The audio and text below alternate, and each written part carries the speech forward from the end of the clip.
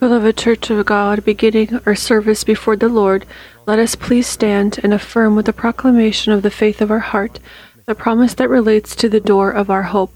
Let the resurrection of Christ reign in our bodies. Amen. Let us bow our heads in prayer. Dear Heavenly Father, in the name of Jesus Christ, we are grateful to your holy name for this, once again, privilege to be in this place that your hand has outlined for the worship of your holy name. And so allow your inheritance in the name of the blood of the covenant to be lifted to heights higher than us, and to break all burden and sin that binds us.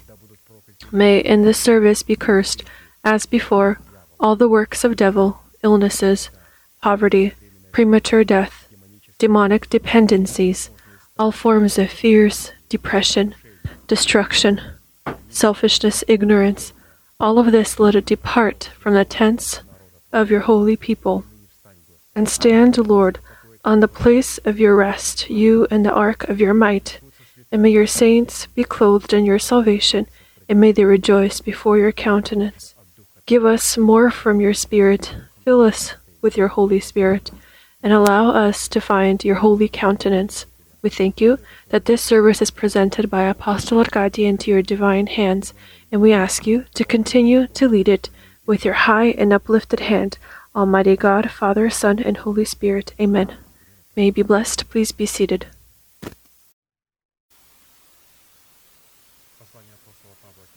The letter of Apostle Paul to the Ephesians, chapter 4, verses 22 through 24.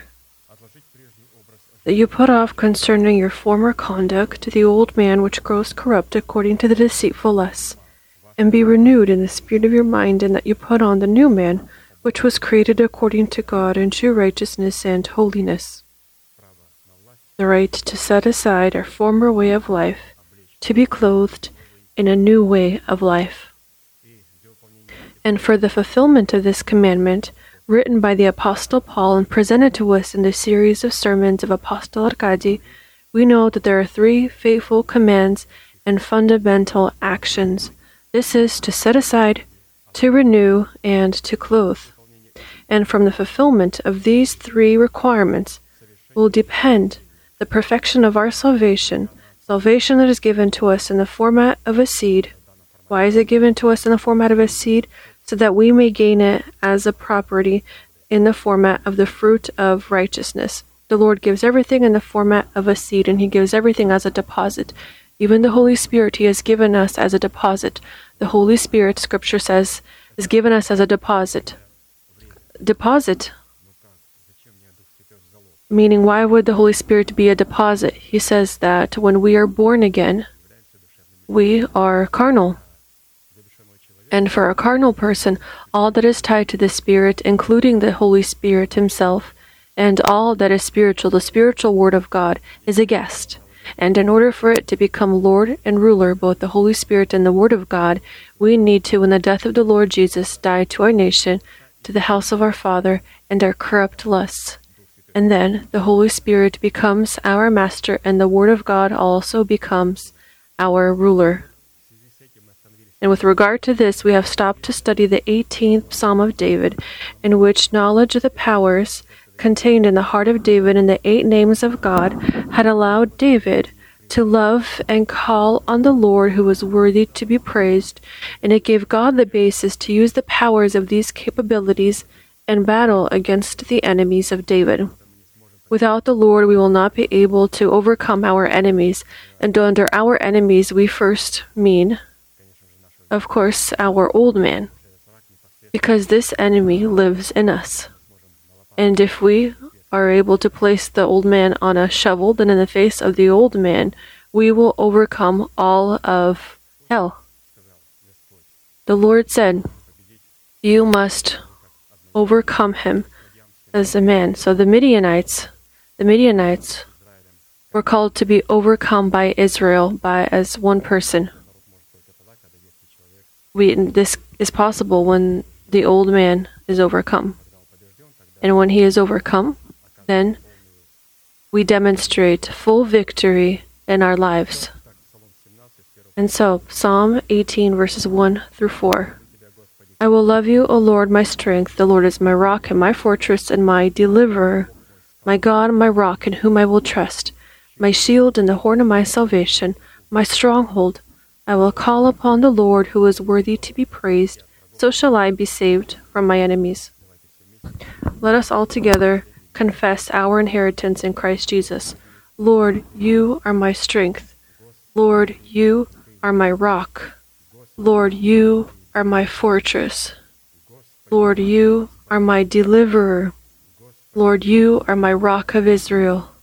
Lord, you are my shield. Lord, you are the horn of my salvation. Lord, you are my stronghold.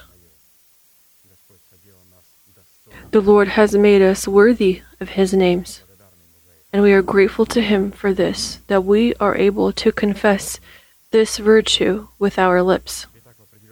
And so in a certain format, as much as God and the level of our faith have allowed us, we have already studied our inherited portion in Christ Jesus and the powers of 4 names of God.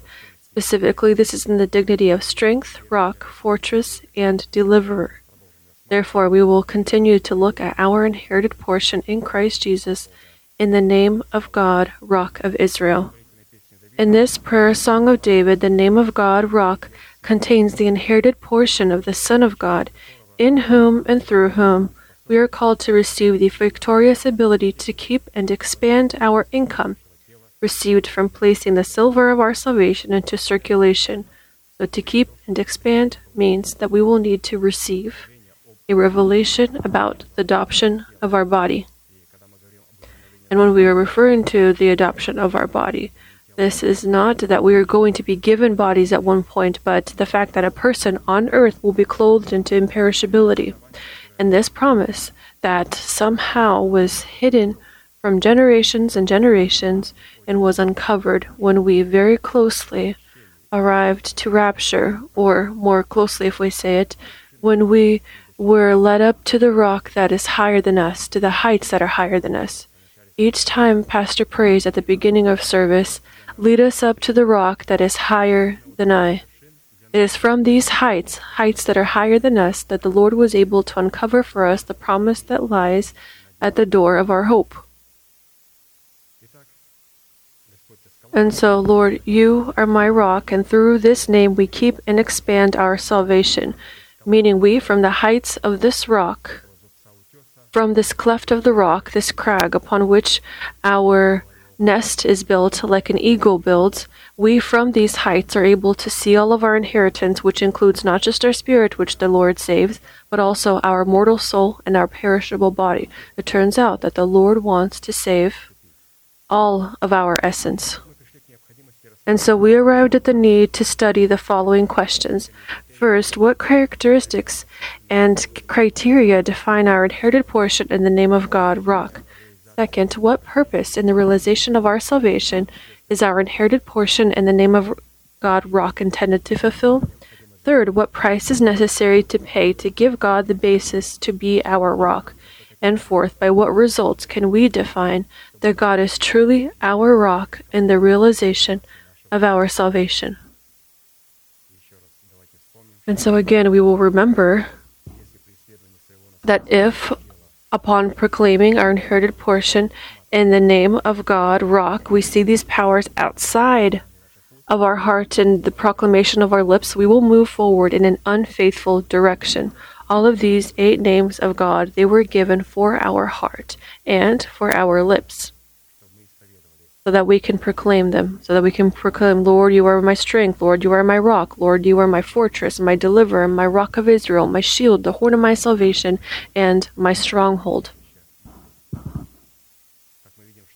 As we see that we proclaim these names with our lips, but when we proclaim and when we confess that name that we have accepted in our heart, and that name over which we have pondered upon and reasoned over and understood what the powers are contained in this name, and then when we proclaim these powers, then it doesn't just give a certain unique shade in prayer, but it gives God the right to move and interfere on planet Earth. So a person says, Lord, you are my rock, and nothing happens. Or he says, let it be to me in my life, nothing will happen. Or on the contrary, let this not be with me. It is that will be with him. But another person also says, Lord, you are my rock. And this rock is ready to hear him in order to collaborate in his prayer. And when he collaborates with the name of God, rock, and says, let it be to me, the Lord says, amen. Or let this not be to me in my life, or in the life of my child, the Lord says, amen. This will not be. All of the promises are in Christ Jesus, yes and amen. Yes and amen. To our yes, or let it be, one must say amen. And if we collaborate with the name of God, rock, then when we say, let it be to me, in heaven we hear the words, amen. Not because heaven agrees with me, but because I proclaim that which has already been proclaimed in heaven and confessed in heaven. And when I confess that which was already spoken in heaven, then the Lord says, amen. This is very important, saints, that when we pray, for us to pray with those prayers that were written about by the apostles, by the prophets, because these words, these principles were already spoken aloud. And when we speak aloud these words as the faith of our heart, then the Lord in heaven says, amen. Let it be to you according to your word. And so from these 4 classic questions, we have stopped we'll begin to look at the third question. And it sounds like the following. What price is necessary to pay to give God the basis to be our rock of Israel? And today we will look at the first component of the price. And so the first component of the price, giving God the basis to be our rock of Israel, is comprised of our decision to heed the commandments of the Lord, which will give us the right to exit out of Babylon. To make the decision to heed the commandments of the Lord, and this will give us the right to exit out of Babylon. So here, as we see, it's necessary for us to make a decision. It's necessary for us to pay a certain price. And this is not just, I make the decision to flee Babylon. No, first we need to heed to the commandments of the Lord, which will then, after this, give us the right and authority and anointing to exit out of Babylon. Scripture says, flee Babylon. And no one's fleeing. Why? Why do people not flee Babylon? Because they don't have the right to authority, meaning they don't have anointing. And why don't they have anointing? Because they don't heed the commandments of the Lord. They don't have a person sent by God. And therefore, they don't hear these words. Let's look at the principles that our pastor and apostle, Brother Arkady, offers us today. Isaiah 48, verses 18 through 22. Oh, that you had heeded my commandments. Then your peace would have been like a river, and your righteousness like the waves of the sea. Your descendants also would have been like the sand, and the offspring of your body like the grains of sand. His name would not have been cut off, nor destroyed from before me. Go forth from Babylon, flee from the Chaldeans, with a voice of singing. Declare, proclaim this, utter it to the end of the earth, saying, the Lord has redeemed his servant Jacob. And they did not thirst when he led them through the deserts. He caused the waters to flow from the rock for them. He also split the rock, and the waters gushed out. There is no peace, says the Lord, for the wicked.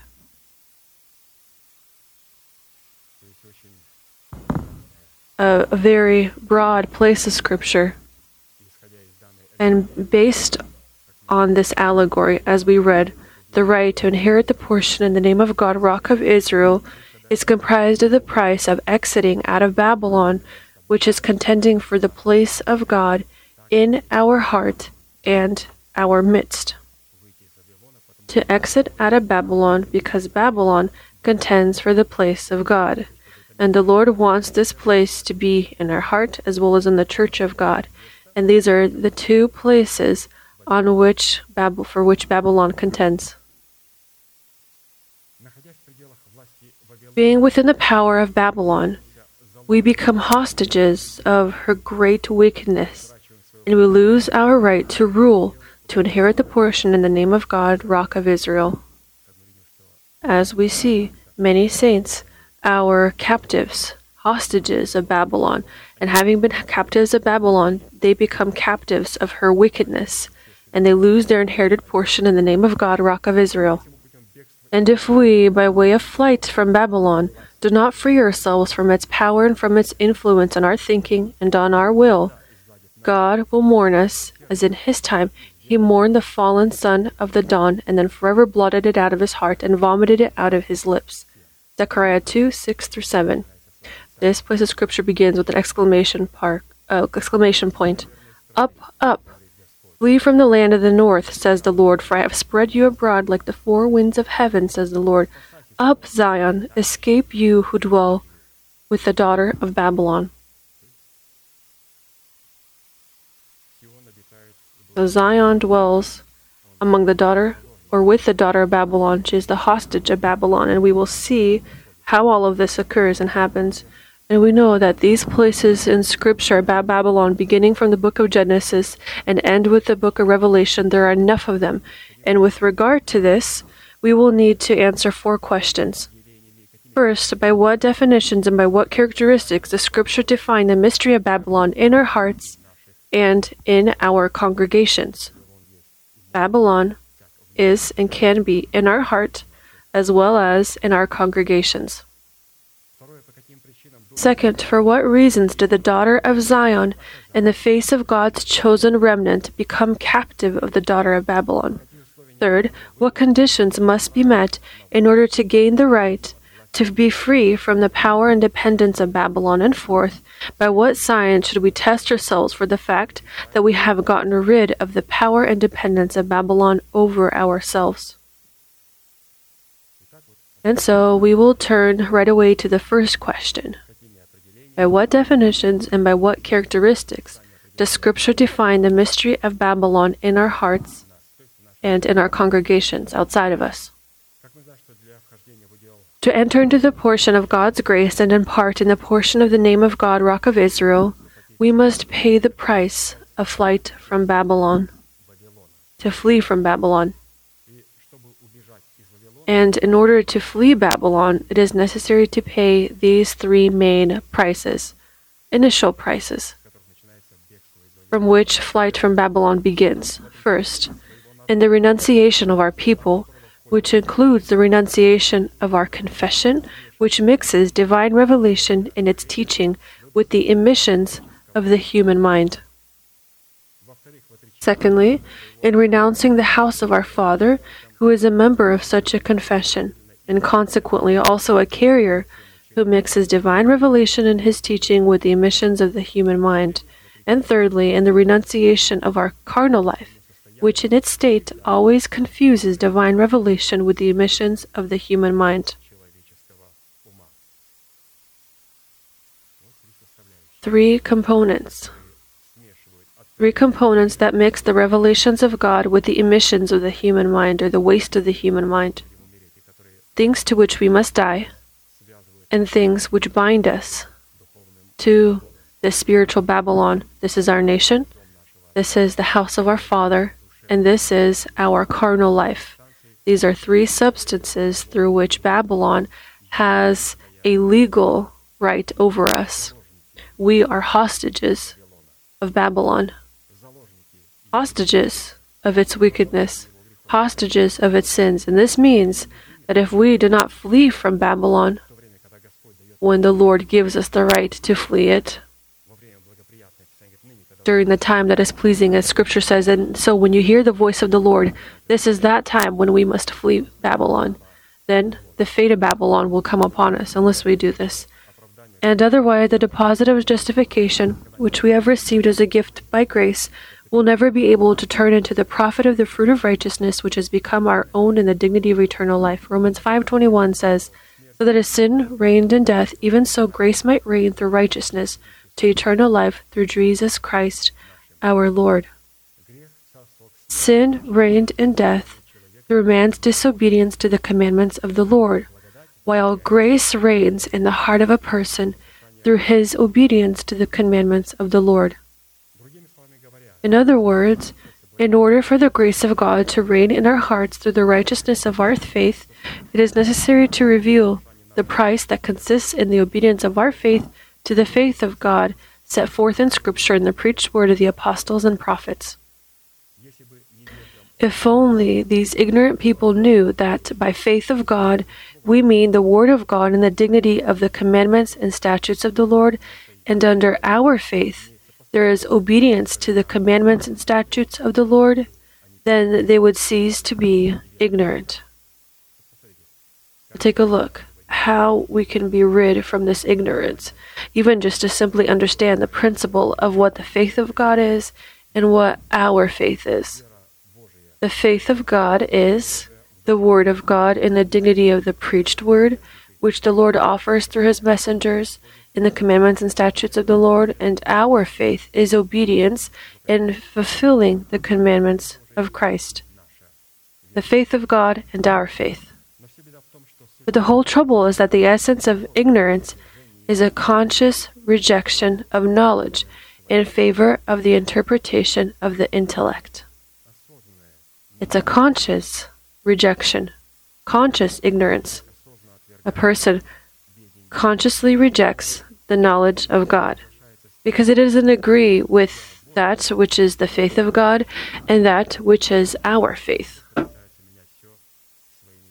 They tried to change places with both of these, and they tried to move mountains and do other things. Why? Because they don't not want to, with their faith, to collaborate with the faith of God. And this is very dangerous. Hosea 4:6. My people are destroyed for lack of knowledge. Because you have rejected knowledge, I also will reject you from being priest for me. Because you have forgotten the law of your God, I also will forget your children, meaning I will forget your promises. To confirm the concept that cheese is free only in the devil's mousetrap, let us pay attention to a place of Scripture in which the grace of God is presented in a price that is the dignity of a disciple of Christ, which is a garment of grace. Luke chapter 14, verses 25 through 27. Now great multitudes went with him, and he turned and said to them, if anyone comes to me and does not hate his father and mother, wife and children, brothers and sisters, yes, and his own life also, he cannot be my disciple. Whoever does not bear his cross and come after me cannot be my disciple. This is what words Christ had said. Hence it follows that the price of discipleship is to reject one's carnal life in favor of gaining eternal life. Not just we reject our carnal life in order to become spiritual. Friends, we reject our carnal life so that we do not perish. I rejected my carnal life not just so that I can show my spirituality and my knowledges. No, I set aside my carnal life so that I do not perish, and so that I may gain eternal life. And now let's turn to the image of Babylon, which appears on the first pages of the book of Genesis and is associated with the name of Nimrod, who had built Babylon. It was he, as the ruler of Babylon, who built the Tower of Babel, declaring it a temple and himself a god, who receives worship and sacrifices from his contemporaries in this temple. And in the book of the Revelation of John, the execution of the decree of the judgment over Babylon, expressed in casting her into the underworld, is carried out. Take a look. How many generations had passed, and if in the book of Genesis, Babylon was erected, then in the book of Revelation, imagine how many thousands of years had happened. In the book of Revelation, the Lord will carry out his judgment over Babylon. Nimrod, who had originated, is from the descendant of Ham. Genesis chapter 8, verses 20 through 22.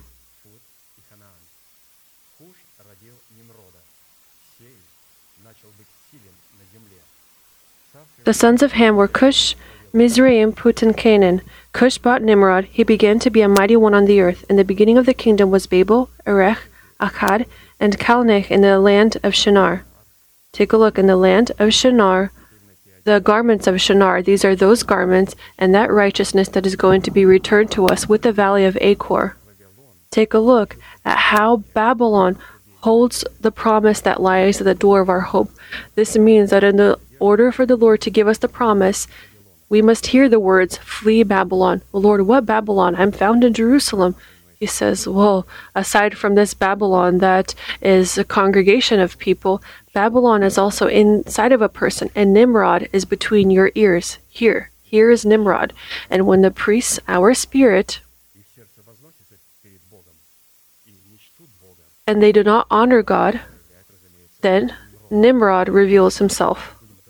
Therefore, we shall not forget this, that today we are looking at the main point in the sermons of Pastor at this Nimrod that is found inside of us. The name Nimrod means he who revolted the people against God. He who revolted against God, rebellious. Thus, Nimrod became the first predecessor of the Antichrist in the face of the man of sin and the son of destruction, posing as a god. Specifically, with the name of Nimrod, the emergence of idolatry is connected.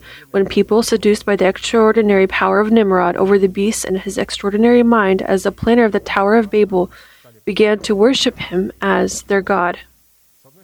On the one hand, the name Babylon is associated with the meaning to mix and dissipate. And on the other hand, the name Babylon means the gates of heaven, pointing to a high tower in the form of a ziggurat called a temple. So a ziggurat is like in Egypt. We see many of the buildings that are in this form.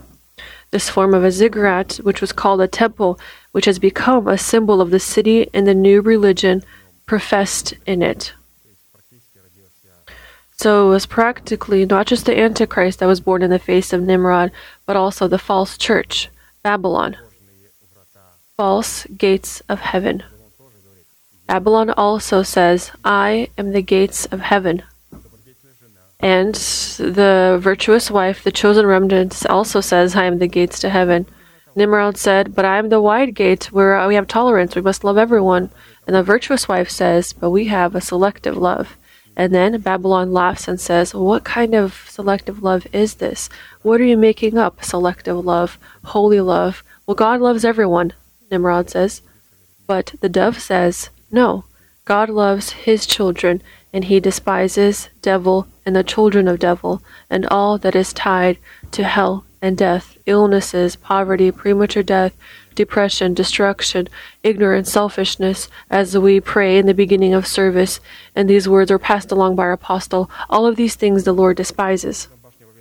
Thus, the Tower of Babylon and the city itself became the personification of a powerful force opposed to God and resisting God. The reason for such power, which overshowered the power and strength of God among Nimrod's contemporaries, was the mixing of divine truth by Nimrod with the inventions of his intellect, in which he, like a fallen cherub, attributed the revelation of the merits of God to the possibilities of his mind, and ascribed the vices of his pride to God himself. In the recent past, in the face of the union of the sons of God with the daughters of men, God condemned every living being by the waters of the flood, but preserved the family of the righteous and unblemished Noah. And when exiting out of the ark, Noah built an altar to the Lord, and he took from every animal what was pure and brought them as a burnt offering on the altar. Then the Lord had favored this, and said in his heart, "I will never again curse the ground for man's sake, although the imagination of a man's heart is evil from his youth, nor will I again destroy every living thing as I have done. While the earth remains, seed time and harvest, cold and heat, winter and summer, and day and night shall not cease." And now, interestingly, thanks to the covenant that God made with Noah and with the whole earth, Babylon, in the face of religious movements, mixing divine revelation with the emissions of the carnal mind, took on rampant proportions. When Babylon had heard that the Lord said, "I will no longer curse the earth," Babylon says, "Wonderful. meaning we're going to be destroyed in the book of Revelation before rapture. We have so many thousands of years. Yes. What can be better? When we have several thousands of years, when we have so much time. And sometimes people think in such a way, well, I have a lot of time still remaining. I still have a lot of time left. And then this takes up dangerous proportions in our life when it's difficult to fix something in our lives. When we haven't left our carnal life in time, then we haven't left, meaning we put it into a mason jar, and winter comes, our hair turns gray, and in our old years, we began to open what we had put in these mason jars. And we begin to feed this to our children, our grandchildren. Why? We had time. We had time to leave our carnal life. And any quality, any character that was not left by us, which we despised in someone, again, it is dangerous, meaning we don't collaborate with the name of God. You are my rock. You are my rock means that I have seen this quality in myself, and I had condemned it, judged it in myself. Therefore, when this doesn't happen, the quality that we have not been rid of, this is like a mason jar, which I will then feed my children, my grandchildren, my great-grandchildren, if they live until this time. If they're not sent to the grave earlier. However, the execution of judgment over Babylon in the face of the called ones will be accomplished by God when the remnant, chosen by Him, obeying His voice, leaves Babylon to meet the coming bridegroom by joining a wise wife who has the dignity of a narrow gate. And when the chosen remnant of God in the rank of warriors of prayer is clothed in the pre-dawn darkness and the pearls of imperishability, then the time will come for the execution of judgment over Babylon, after which God will take back His bride to meet Him in the air and increase the degree of the outpouring of His anger on His daughter Babylon, sitting on a crimson beast.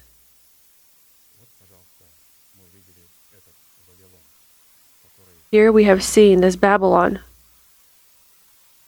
that is found, that can be in the congregation of people that calls itself holy, and also in every individual person, and we must exit this state. And we'll later on look at how we must correctly run away, and we know that there's a great price behind this. And when we exited out of Egypt, this was one price. We needed to close the doors and sprinkle the blood on our doors. When we flee Babylon, we must run out of it with great strength. This is a completely different angle. Nimrod will reveal himself. He will kill us and he won't let us go. As Pharaoh was when we were infants. When we exited out of Egypt, we were infants, carnal infants. There's a difference between Babylon and Egypt.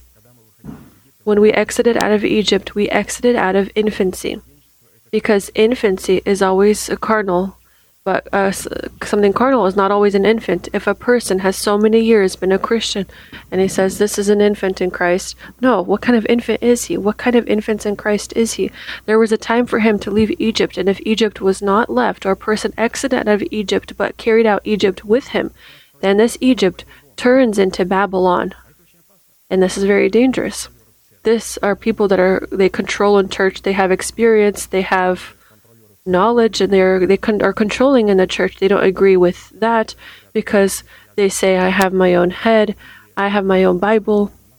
We say we have the Word of God, but they have their own Bible, they say. This is very dangerous. What do these phrases say? These phrases say that when they exited out of Egypt, but they carried out Egypt with them. And they, in the death of the Lord Jesus, did not bury it, did not die. And then this infancy turned into Babylon, into this carnal state. And these are very dangerous people. Very dangerous. An infant and a carnal person, they're totally different people. And so the second question, for what reasons did the daughter of Zion in the face of God's chosen remnant become captive to the daughter of Babylon? It should be borne in mind that in the dimension of time, the category of the remnant chosen by God for certain reasons and up to a certain time, will be associated with the category of those called, just as wheat was associated with tares growing with it in the same field. Why did we end up at the captivity of the daughter of Babylon? Because we grow together in one field. And due to her belonging to the category of the called, she will be imputed the sin in which the category of the called is. And this sin expresses itself in the legalization of sin or in violation of the commandments of the Lord by mixing divine revelation with the emissions of the carnal mind. The phrase, "Oh, if you would heed my commandments," reveals the reason for the disobedience to the commandments of the Lord, according to which the daughter of Zion ended up in Babylon's captivity. Well, if she were to have heeded the commandments of the Lord, she would not have ended up there, but she became a hostage. 2 Chronicles chapter 36, verses 17 through 21.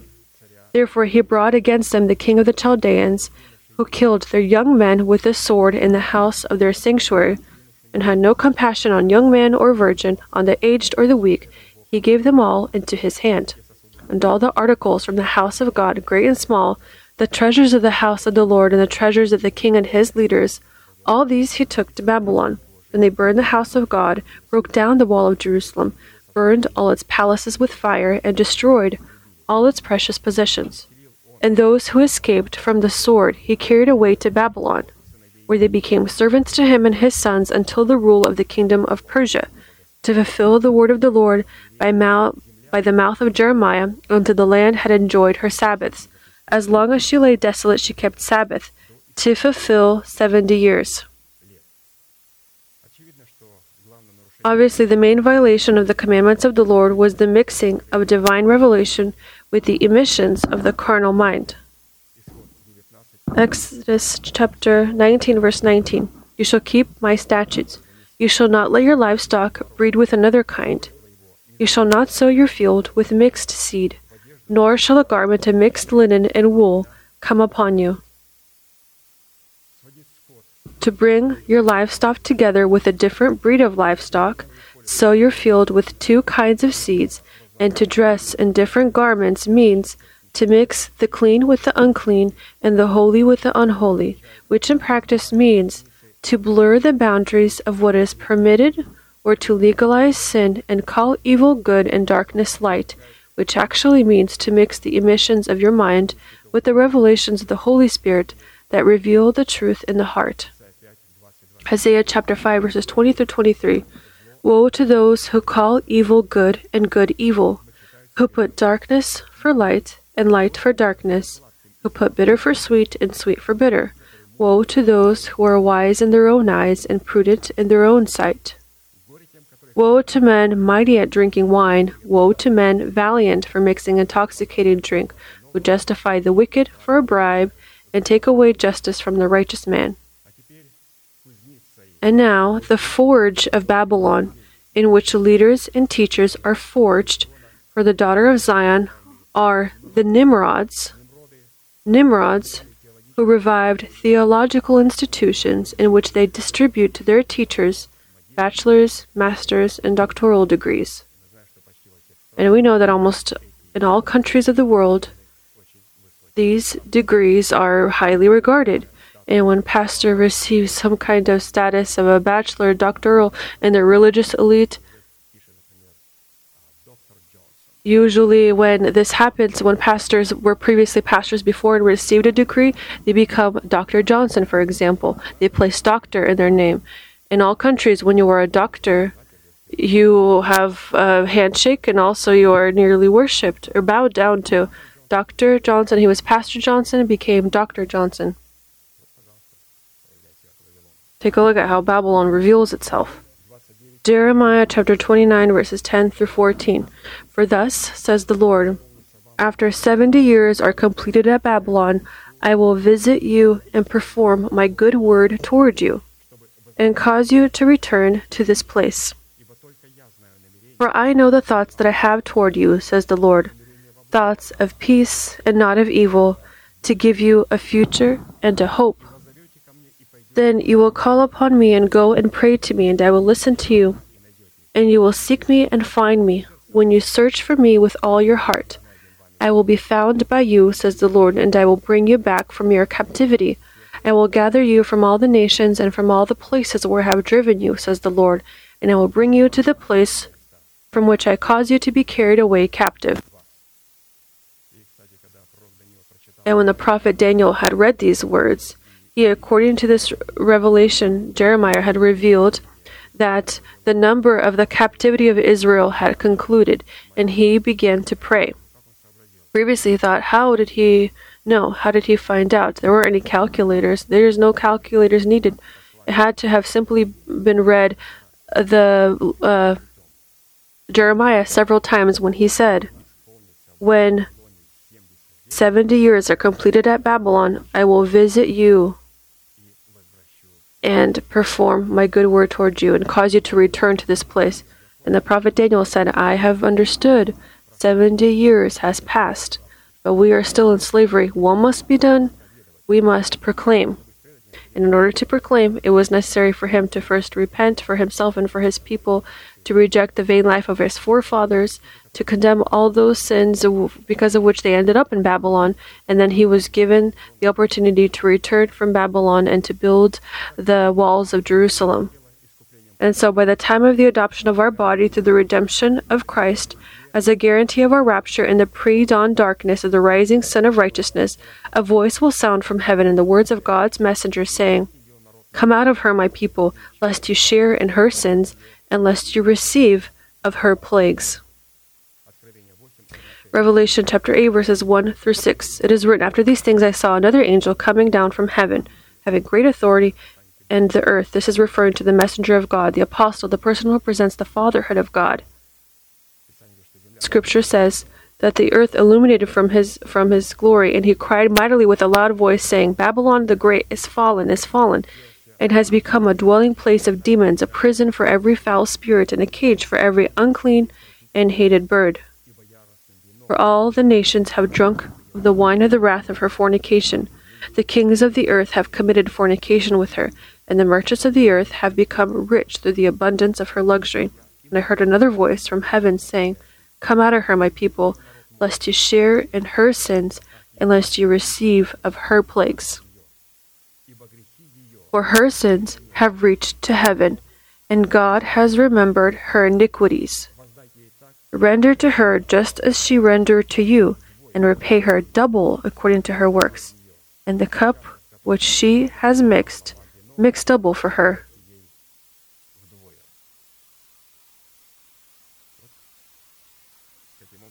This is how we ended up there in this Babylon. Now, as we see, we need to flee from Babylon, to leave our carnal state, carnal nature. And as we said, in order to flee from this infancy, to flee from this Egypt, from this carnal nature, we had to flee Egypt. We had to close our door, anoint our essence, or sprinkle our essence with the blood of the Lamb. But to exit out of Babylon, we need to open the door and run. In another place of Scripture, it tells us how to run. When Moses had said, when the anger of God had come to devour the people of God for their worship to the golden calf, he had to stop the anger. Where? To hide behind the door? No, he said, He who is of the Lord, come. And the sons of Levi came, and so they were girded with a sword, and they went into the people to destroy all of those who had clung to this god and who had worshipped the golden calf. This is the price that we see. The price, how we destroy this Babylon in ourselves. To exit out of Babylon is to condemn Babylon in ourselves. So the third question, what conditions must be met in order to free ourselves from the power and dependence of Babylon? Which practically means what conditions must be fulfilled in order for God to receive a basis to erect a rock in our hearts from which He will pour water out of the stone for us. So exiting out of Babylon is tied to this rock that is going to be formed in our heart, and that is going to pour out water from the rock for us. Because it is the portion in the name of God, Rock of Israel, that is called to free us from the power of Babylon and from her bitter waters of death in order to give us the sweet waters of life. It is the name of God, Rock of Israel. Therefore, when we say, Lord, you are my Rock of Israel, we hear that this rock turns towards us and says, flee from Babylon. Leave your carnal nature. 1 Corinthians chapter 10, verses 1 through 5. Moreover, brethren, I do not want you to be unaware that all our fathers were under the cloud, all passed through the sea, all were baptized into Moses in the cloud and in the sea. All ate the same spiritual food, or in other words, all of them sat on one bench in the church. And all drank the same spiritual drink, for they drank of that spiritual rock that followed them, and that rock was Christ. But with most of them God was not well pleased, for their bodies were scattered in the wilderness. It is to these few that the word flee from Babylon is addressed. If you are in a congregation about which the prophet Isaiah says, Woe to you who call evil good and good evil. They regard darkness as light and light as darkness. They regard bitter as sweet and sweet as bitter. Woe to those who are wise in their own eyes. Flee from such Babylon, so that you do not share in her sins and do not be exposed to her plagues. It is not enough not to call evil good and good evil. It is necessary to dissociate oneself from such a community that has nothing to do with the dignity of Zion. Pay attention here. It's necessary to dissociate ourselves with these people both inside of us, and when this call we hear, we say at the door of our hope to exit out of Babylon, we need to also separate ourselves from the congregation that has nothing in relation to Zion. This is a revolutionary thought, that the fact that it turns out that we need to collaborate with the name of God, Rock of Israel, we need to destroy this Babylon in ourselves, to cast him out, and then to flee from him, flee from this kind of a midst. The phrase, oh, if you only heeded my commandments, means to listen attentively to the person sent by God to represent the mystery of revelations contained in the commandments of the Lord, and to be ready unswervingly to fulfill the word heard. It follows from this that if a person going to the house of the Lord, which is the church of Jesus Christ, did not prepare his heart to listen to the word of God, his name will be destroyed before the Lord. It should be borne in mind that the first prescription in relation to listening to the word of God is that not every religious movement or congregation that calls itself the Church of Jesus Christ is really the Church of Christ. After all, the gathering of Babylon calls itself the Church of Jesus Christ, and therefore, before preparing your heart to listen to the Word of God, it is necessary to distinguish Babylon from Zion in order to know where we should run in order to prepare our heart to listen to the Word of God. For example, addressing his church, God says, I know your works, tribulation and poverty, but you are rich. And I know the blasphemy of those who say they are Jews and are not, but are a synagogue of Satan. And we have already paid attention to the fact that in Scripture, the search and discovery of the true congregation of Christ is akin to finding a narrow gate, because both in one and in the other case, a person who has found a good wife in the dignity of a narrow gate receives the right to power to enter the inheritance of the grace of God. As it is written in Proverbs 18:23, he who finds a wife finds a good thing and obtains favor from the Lord. To find means to receive a revelation in our heart. Which congregation should be determined as the salt of the earth and the light of life? And in search of a congregation, few think about this factor. So very few question, Lord, what church is salt and the light of life? So that I can come there and open my heart for hearing the Word of God.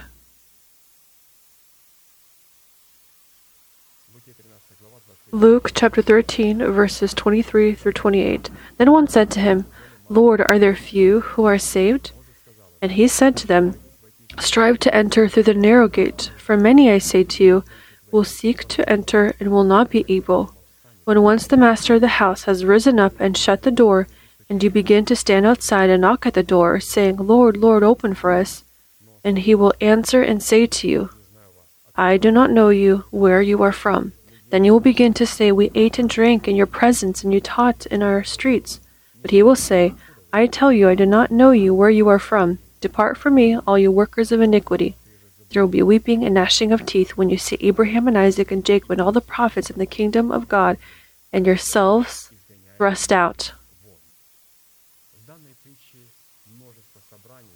In this parable, a multitude of congregations, numbering a multitude of people, inherit destruction, only because they were not looking for what to look for, and not where to look.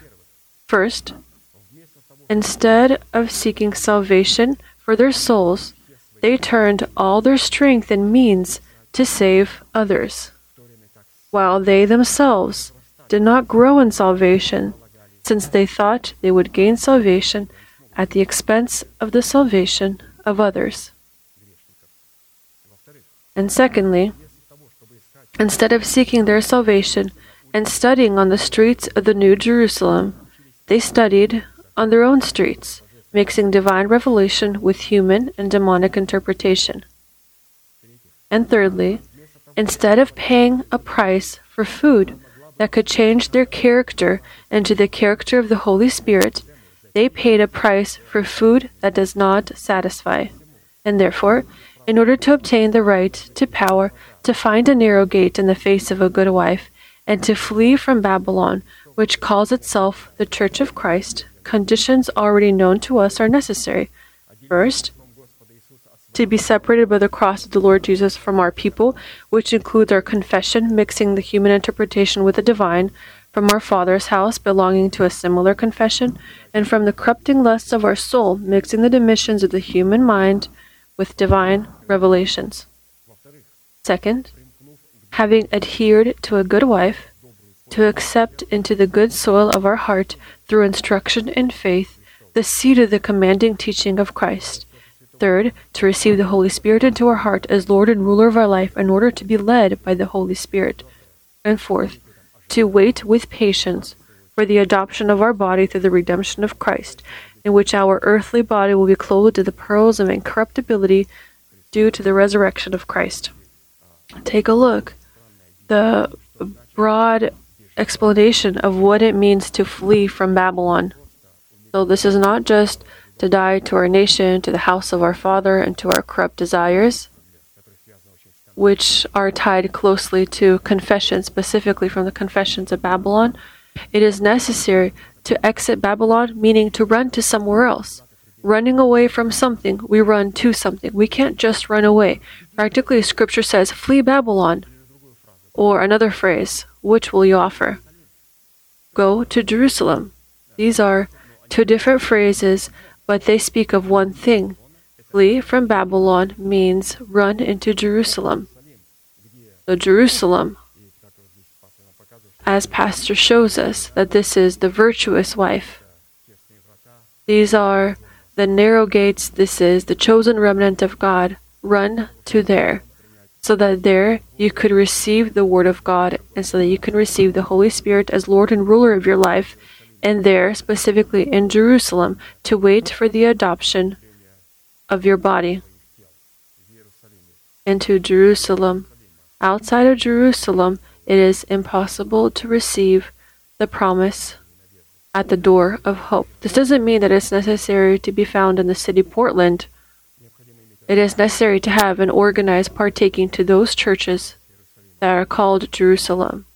This is necessary to have an organized partaking. If we don't have an organized partaking, this means that we have not left Babylon.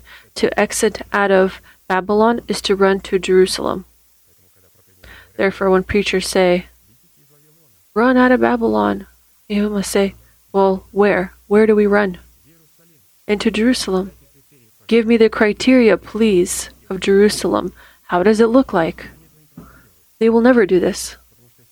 Because if they paint all of the parameters and characteristics of Jerusalem, they say, I've seen this church before. It's somewhere in Oregon or in other places. Have you truly shown us a portrait of this church? You know what? What are we doing here? They never say this.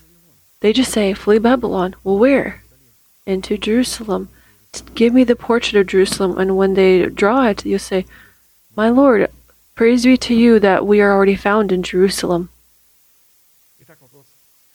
And so the fourth question: on what grounds should we test ourselves for the fact that we have gotten rid of dependence, both from Babylon who lives in us and from Babylon outside of us, in which we were being found in a carnal state? The main sign will be our heart, that is hewn out of the living rock, which exudes the waters of life for us, in the subject of imperishable pearls designed to clothe our bodies. So the first sign is that the Lord will liken our heart to the rock from which, or in which, or which exudes the waters of life for us. Based on the available allegory, the signs of living water in our heart pouring from the hewn rock will be as follows. All of this is written in Isaiah, that place of scripture in Isaiah which we are currently studying, looking at.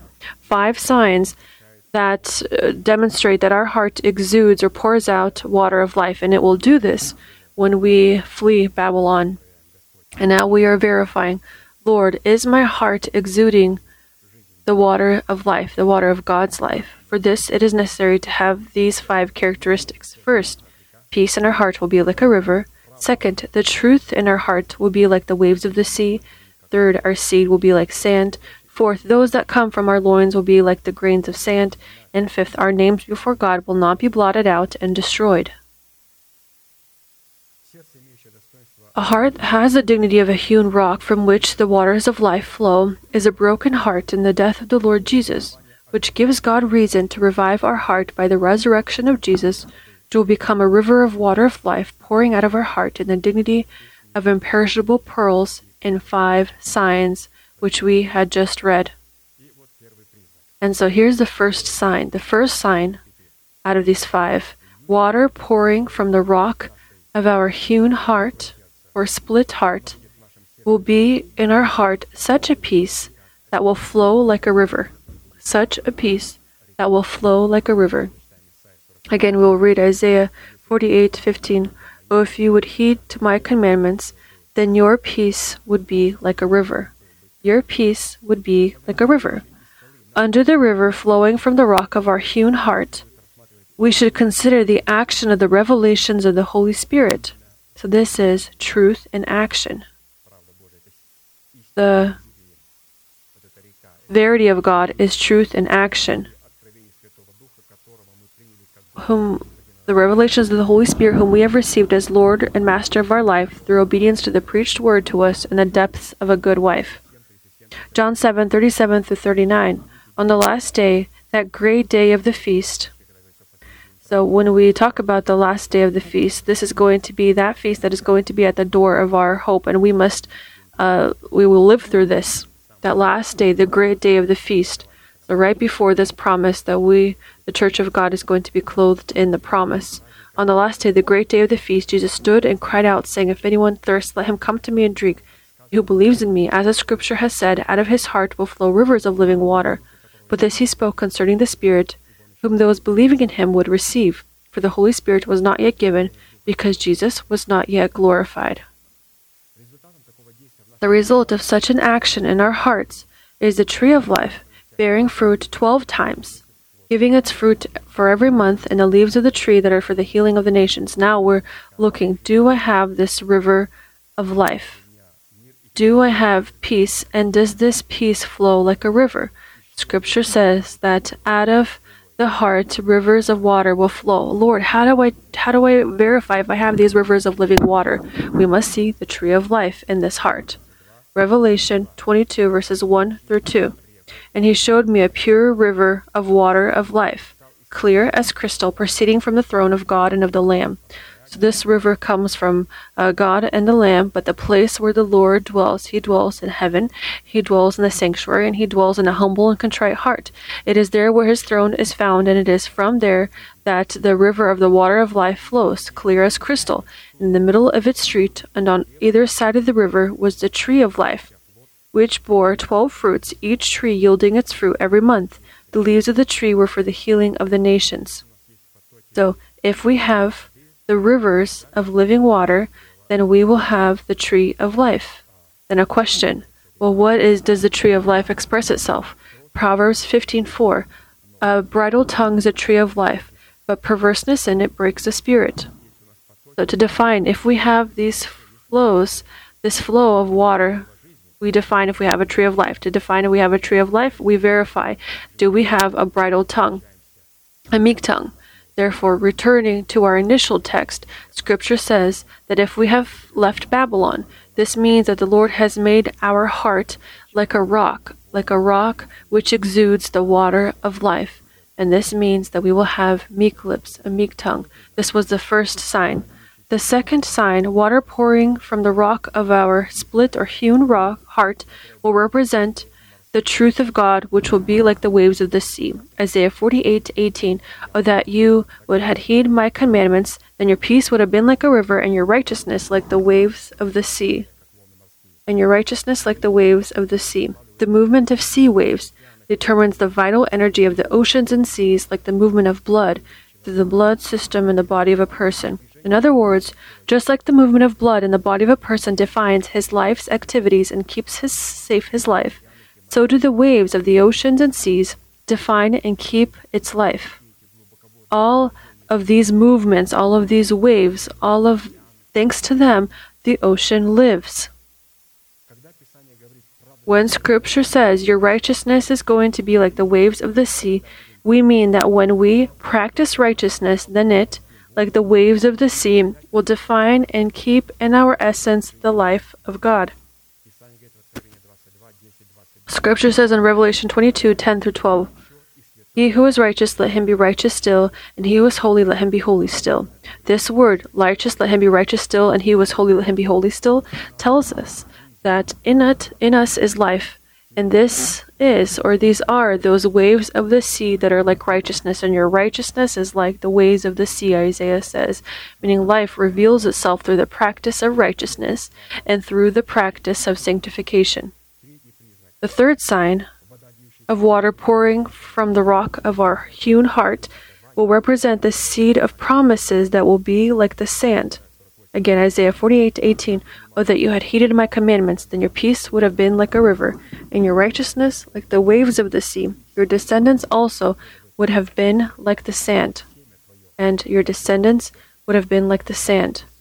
Natural sand is a loose mixture of grains of living minerals formed as a result of the destruction of solid rocks by rain and wind.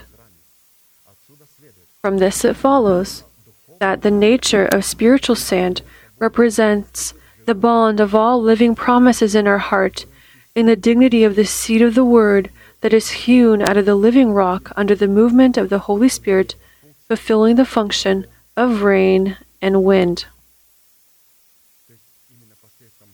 So it is thanks to the Holy Spirit that uses its powers in the functions of rain and wind. He turns them to our rock, and our rock forms these sands. Take a look at how sand is formed. They are formed from the rock. Genesis chapter 13, verses 14-18. And the Lord said to Abraham was a person whose heart was built into this rock, and this rock in his heart had exuded rivers of living water. And aside from this, he had the seed of the promise as like a grain of sand. And the Lord said to Abram after Lot had separated from him. Lot separated from him is that call, leave my people out of Babylon, out of this carnal nature. When the carnal nature separated from her, the soul separated. The Lord said to Abram, lift your eyes now and look from the place where you are, northward, southward, eastward, and westward, for all the land which you see I give to you and your descendants forever. And I will make your descendants as the dust of the earth, so that if a man could number the dust of the earth or the sand of the earth, then your descendants also could be numbered. Arise, walk in the land through its length and its width, for I give it to you.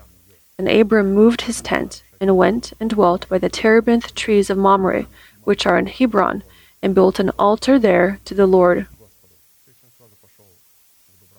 So he went into the terebinth trees of Mamre, there where the word of God dwells, there where the covenant is made with God. He began to collaborate through the proclamation of the word of God. And here the Lord says to Abraham, as the sand of the earth I will make your descendants, meaning the promise like the sand of the earth. Therefore, saints, we must understand that the sand of the earth are those promises which we have. It is the promise that lies the adoption of our body, the door of our hope. It is in the format of this sand. And your seed, to receive the seed, this sand of the minerals, the Holy Spirit needed to, through His rains, through His winds, to work with this rock. Take a look at how much work the Holy Spirit had to do to form these promises. Not in every heart is the promise. Not in every heart is the sand, as it is written here, and I will make your descendants like the sand of the earth. Take a look at what kind of heart is necessary. Only by collaborating with the name of God, you are my rock of Israel. And the Lord does what? He builds my heart into a rock. And then He sends the Holy Spirit there in the function of rain and wind and begins from this rock to split us so that we are hewn. Look at the rock from which you were hewn. Someone is making the split in us. When someone works with us through the rain and the wind, then all of these sands, these grains that are around the rock, these are those promises, that promise that tells us that we have the legal right to this promise. Someone must have split us through the function of the rain and wind. This is the Holy Spirit and the Word of God that work with us. How beautifully this was presented by Pastor Arkady. This portrait was presented, that your descendants as the seed of the earth. How important the sand is, the sand of living minerals. The fourth sign of water pouring out from the rock of our hewn heart will be our offspring that are like the grains of sand.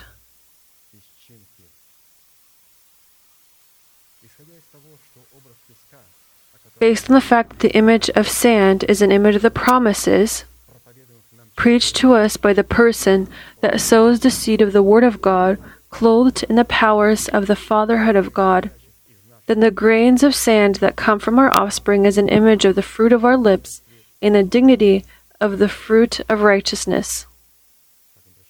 As we had read, and your offspring shall be like the grains of sand. So when we have these promises in the format of sand, when we have these promises now, these grains of sand must be enabled by us. Offspring of your body like the grains of sand, meaning our body is there where the seed is, and when we proclaim this seed with our lips, then the Lord clothes us in the powers of these promises. Take a look at how beautifully this was presented. And your seed, your descendants like sand, and the offspring of your body like the grains of sand. It turns out that we can't proclaim the grains of sand until we have sand, and sand won't be until we receive the Word of God through the lips of the messengers of God who preach to us the might and the power of the Word of God and the Holy Spirit. And the fifth sign of water pouring from the rock of our hewn heart, represent before God the dignity of our names that will not be blotted out and will not be destroyed. We are referring to the presence of the promises in our heart that give us the guarantee that our names will not be blotted out of the book of life. Revelation 3:5. He who overcomes shall be clothed in white garments, and I will not blot out his name from the book of life, but I will confess his name before my Father and before his angels. According to the meaning of this promise, the guarantee that our names will not be blotted out before the face of God will be the reward for the fulfillment of the commandments of the Lord, which yields our calling expressed in the adoption of our body through the redemption of Christ. The adoption of our body through the redemption of Christ is building up in our body the power of life, which will produce in our earthly bodies the state of imperishability, to test ourselves for the presence of the fruit of righteousness in our heart in the form of the fruit of the promise that relates to the adoption of our body, the redemption of Christ, should be done according to our relationship to righteousness and our relationship toward lawlessness. That's why when the Lord says, flee, exit out of Babylon, run from the Chaldeans, we spread these news until the ends of the earth, and we know that this is a great price. This is a great price that is going to be necessary to pay by each of us. When we have left Egypt, we have left infancy. When we have left Babylon, we must leave our carnal state. And that's why We hear this cry today through that word which the Lord has given to us through the lips of his messenger today. So we see that who had to proclaim this fleeing from Babylon? And this isn't just I opened the Bible and read it. No, this had to have been done by the person clothed in the powers of the fatherhood of God to proclaim when it is time to flee from this Babylon. And this will be right at the door of hope. Why? Because before this time, Babylon had continued and existed.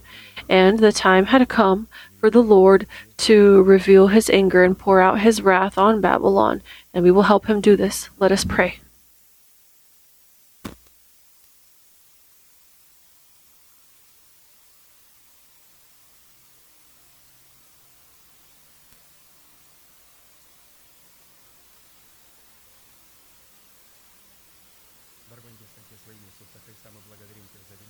Dear Heavenly Father, in the name of Jesus Christ, we thank you for the great privilege to be found in this place that your hand has outlined for the worship of your holy name. We thank you that upon this place lays a remembrance of your holy name, because upon this place dwells your word, your commandments, your law of God. And that place upon which your word dwells, this is that place where you have placed a remembrance of your name. And we thank you, Lord, that today you have declared to us through your angel, through your messenger, through the person whom you have sent into our life, you have declared that the time to exit out of Babylon has come. And we, Lord, have made the decision today, having heard this cry, to leave Babylon and to run from the Chaldeans. And we will do this with great joy. And we will declare of this and spread this news to the ends of the earth. And we thank you, Lord, that today the limits of this earth are our bodies. It is the body of the Lord Jesus Christ, the Church of God. Allow us, Lord, to these ends to declare that we have made the decision to flee Babylon and to run from the Chaldeans, so that our body could enter into its inheritance, which you have prepared for it, so that what was dead could be swallowed up by imperishability, so that all of this could be swallowed up by the victory of Christ. And we thank you, Lord, that today we are able to be clothed in this victory and to thank you that we are found in this victory. And we, Lord, have heard about the price, and we have paid this price. We are ready to always pay this price so that we can be separated from Babylon. We thank you that you have allowed us to flee Babylon and to run to Jerusalem, to enter through these narrow gates, having acknowledged your divine order. And when we came to this place, we came so that upon this place we can prepare our heart to accept your divine revelation, your commandments, your statutes, which will become living water flowing out of our heart. You wait, Lord, when the rock which you formed us into will begin to pour out the rivers of living water. And we thank you, Lord, that today we proclaim this life for our bodies as well as for the body of Christ. And we ask, Lord, according on the basis of your words, may with a noise be cast out the power of death in the face of reigning sin in our essence into hell, and in its place may the resurrection of Christ reign in us. Lord, may your decree about Babylon come. And we pray, Lord, we ask that just on the basis of your words, give back double to Babylon what it gave to Israel. Come, Lord, in your anger, and pour out your wrath on Babylon. And allow us, Lord, to leave our carnal state, to leave Babylon in the limits of congregations that are called Jerusalem but are not so, and also to leave our carnal state. Because if we are left in Jerusalem with our carnal state, then that decree that you have spoken against Babylon, it is going to plague the carnal in Jerusalem, those that don't have the seal of God on their foreheads. And those that have Nimrod in their heads, we, Lord, have carried out a decree over Nimrod. We have placed the seal of righteousness on our foreheads. We, Lord, have made the decision today to collaborate our faith with the faith of God. And we thank you, Lord, for the faith of God which we have accepted today in the preached word which you have given us through the person whom you have sent into our life. We thank you, Lord, for your word, for your lips.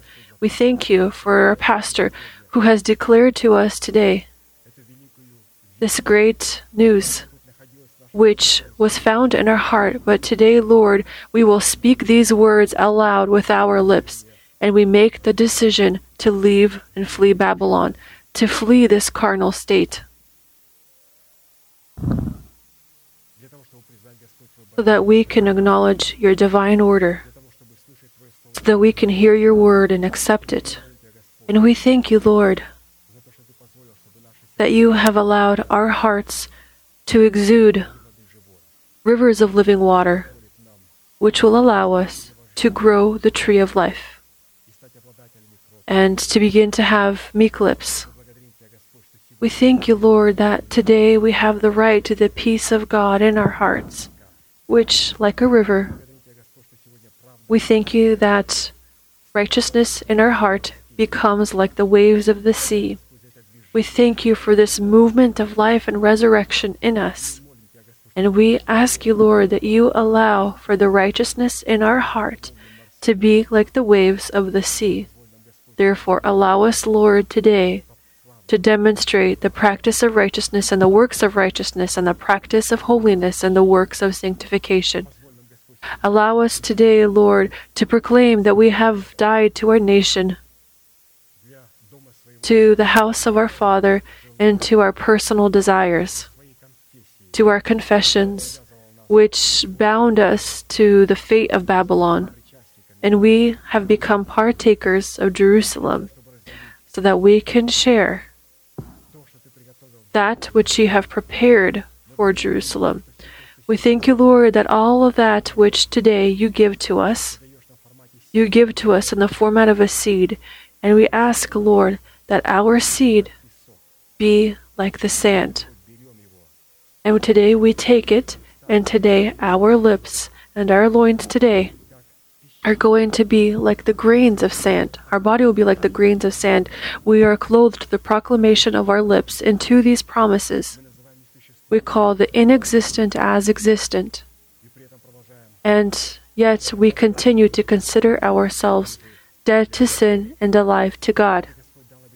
And you, Lord, have given the promise that our names will never be blotted out of the book of life. And you have given the promise that if we will keep the word of patience, the word of your patience, then you will keep us from the years of destruction that are coming to the earth to test those that live on the earth. We thank you, Lord, that we have kept your word. And we thank you, Lord, for your word. And we ask, Lord, we pray for the man of God through whom we have received this revelation, so that just as this word served us, just as this word lifted us up, healed us, tended to us, lifted us up, and comforted us, that this word of God through our prayer could serve also the man of God through whom we have received this grace and this revelation, so that his body could be restored before your face, and so that he could continue to declare with boldness those revelations which are found, Lord, in his heart, so that, Lord, our heart could exude the rivers of living water. We thank you, Lord, for that word that has already reached and become accessible to our heart. We thank you for that word that has reached our soul, our understanding, and that we today are proclaiming with our lips. We thank you for this word of God. We thank you for this service. Let your name be praised and magnified, our Almighty God, Father, Son, and Holy Spirit. Amen. Our Father in heaven, hallowed be your name. Your kingdom come. Your will be done, on earth as it is in heaven. Give us this day our daily bread. And forgive us our debts as we forgive our debtors. And do not lead us into temptation, but deliver us from the evil one. For yours is the kingdom and the power and the glory forever. Amen. And before we conclude with our unchanging manifestation announcement that tomorrow at 1:30 will be the marriage ceremony in our church. David Bidazovsky and Alexandra Babkova will be the marriage ceremony here in this place. Therefore, all of those that would desire to partake of this marriage ceremony here, you may come at 1:30 to this place. We will also have a live stream. You can also see it if you can't watch it at home at your televisions. And now let us conclude with our unchanging manifestation. Now to him who is able to keep us from stumbling and to present us faultless before the presence of his glory with unblemished joy, to God our Savior, who alone is wise, through Jesus Christ our Lord, be glory and majesty, dominion and power, both now and forever. Amen.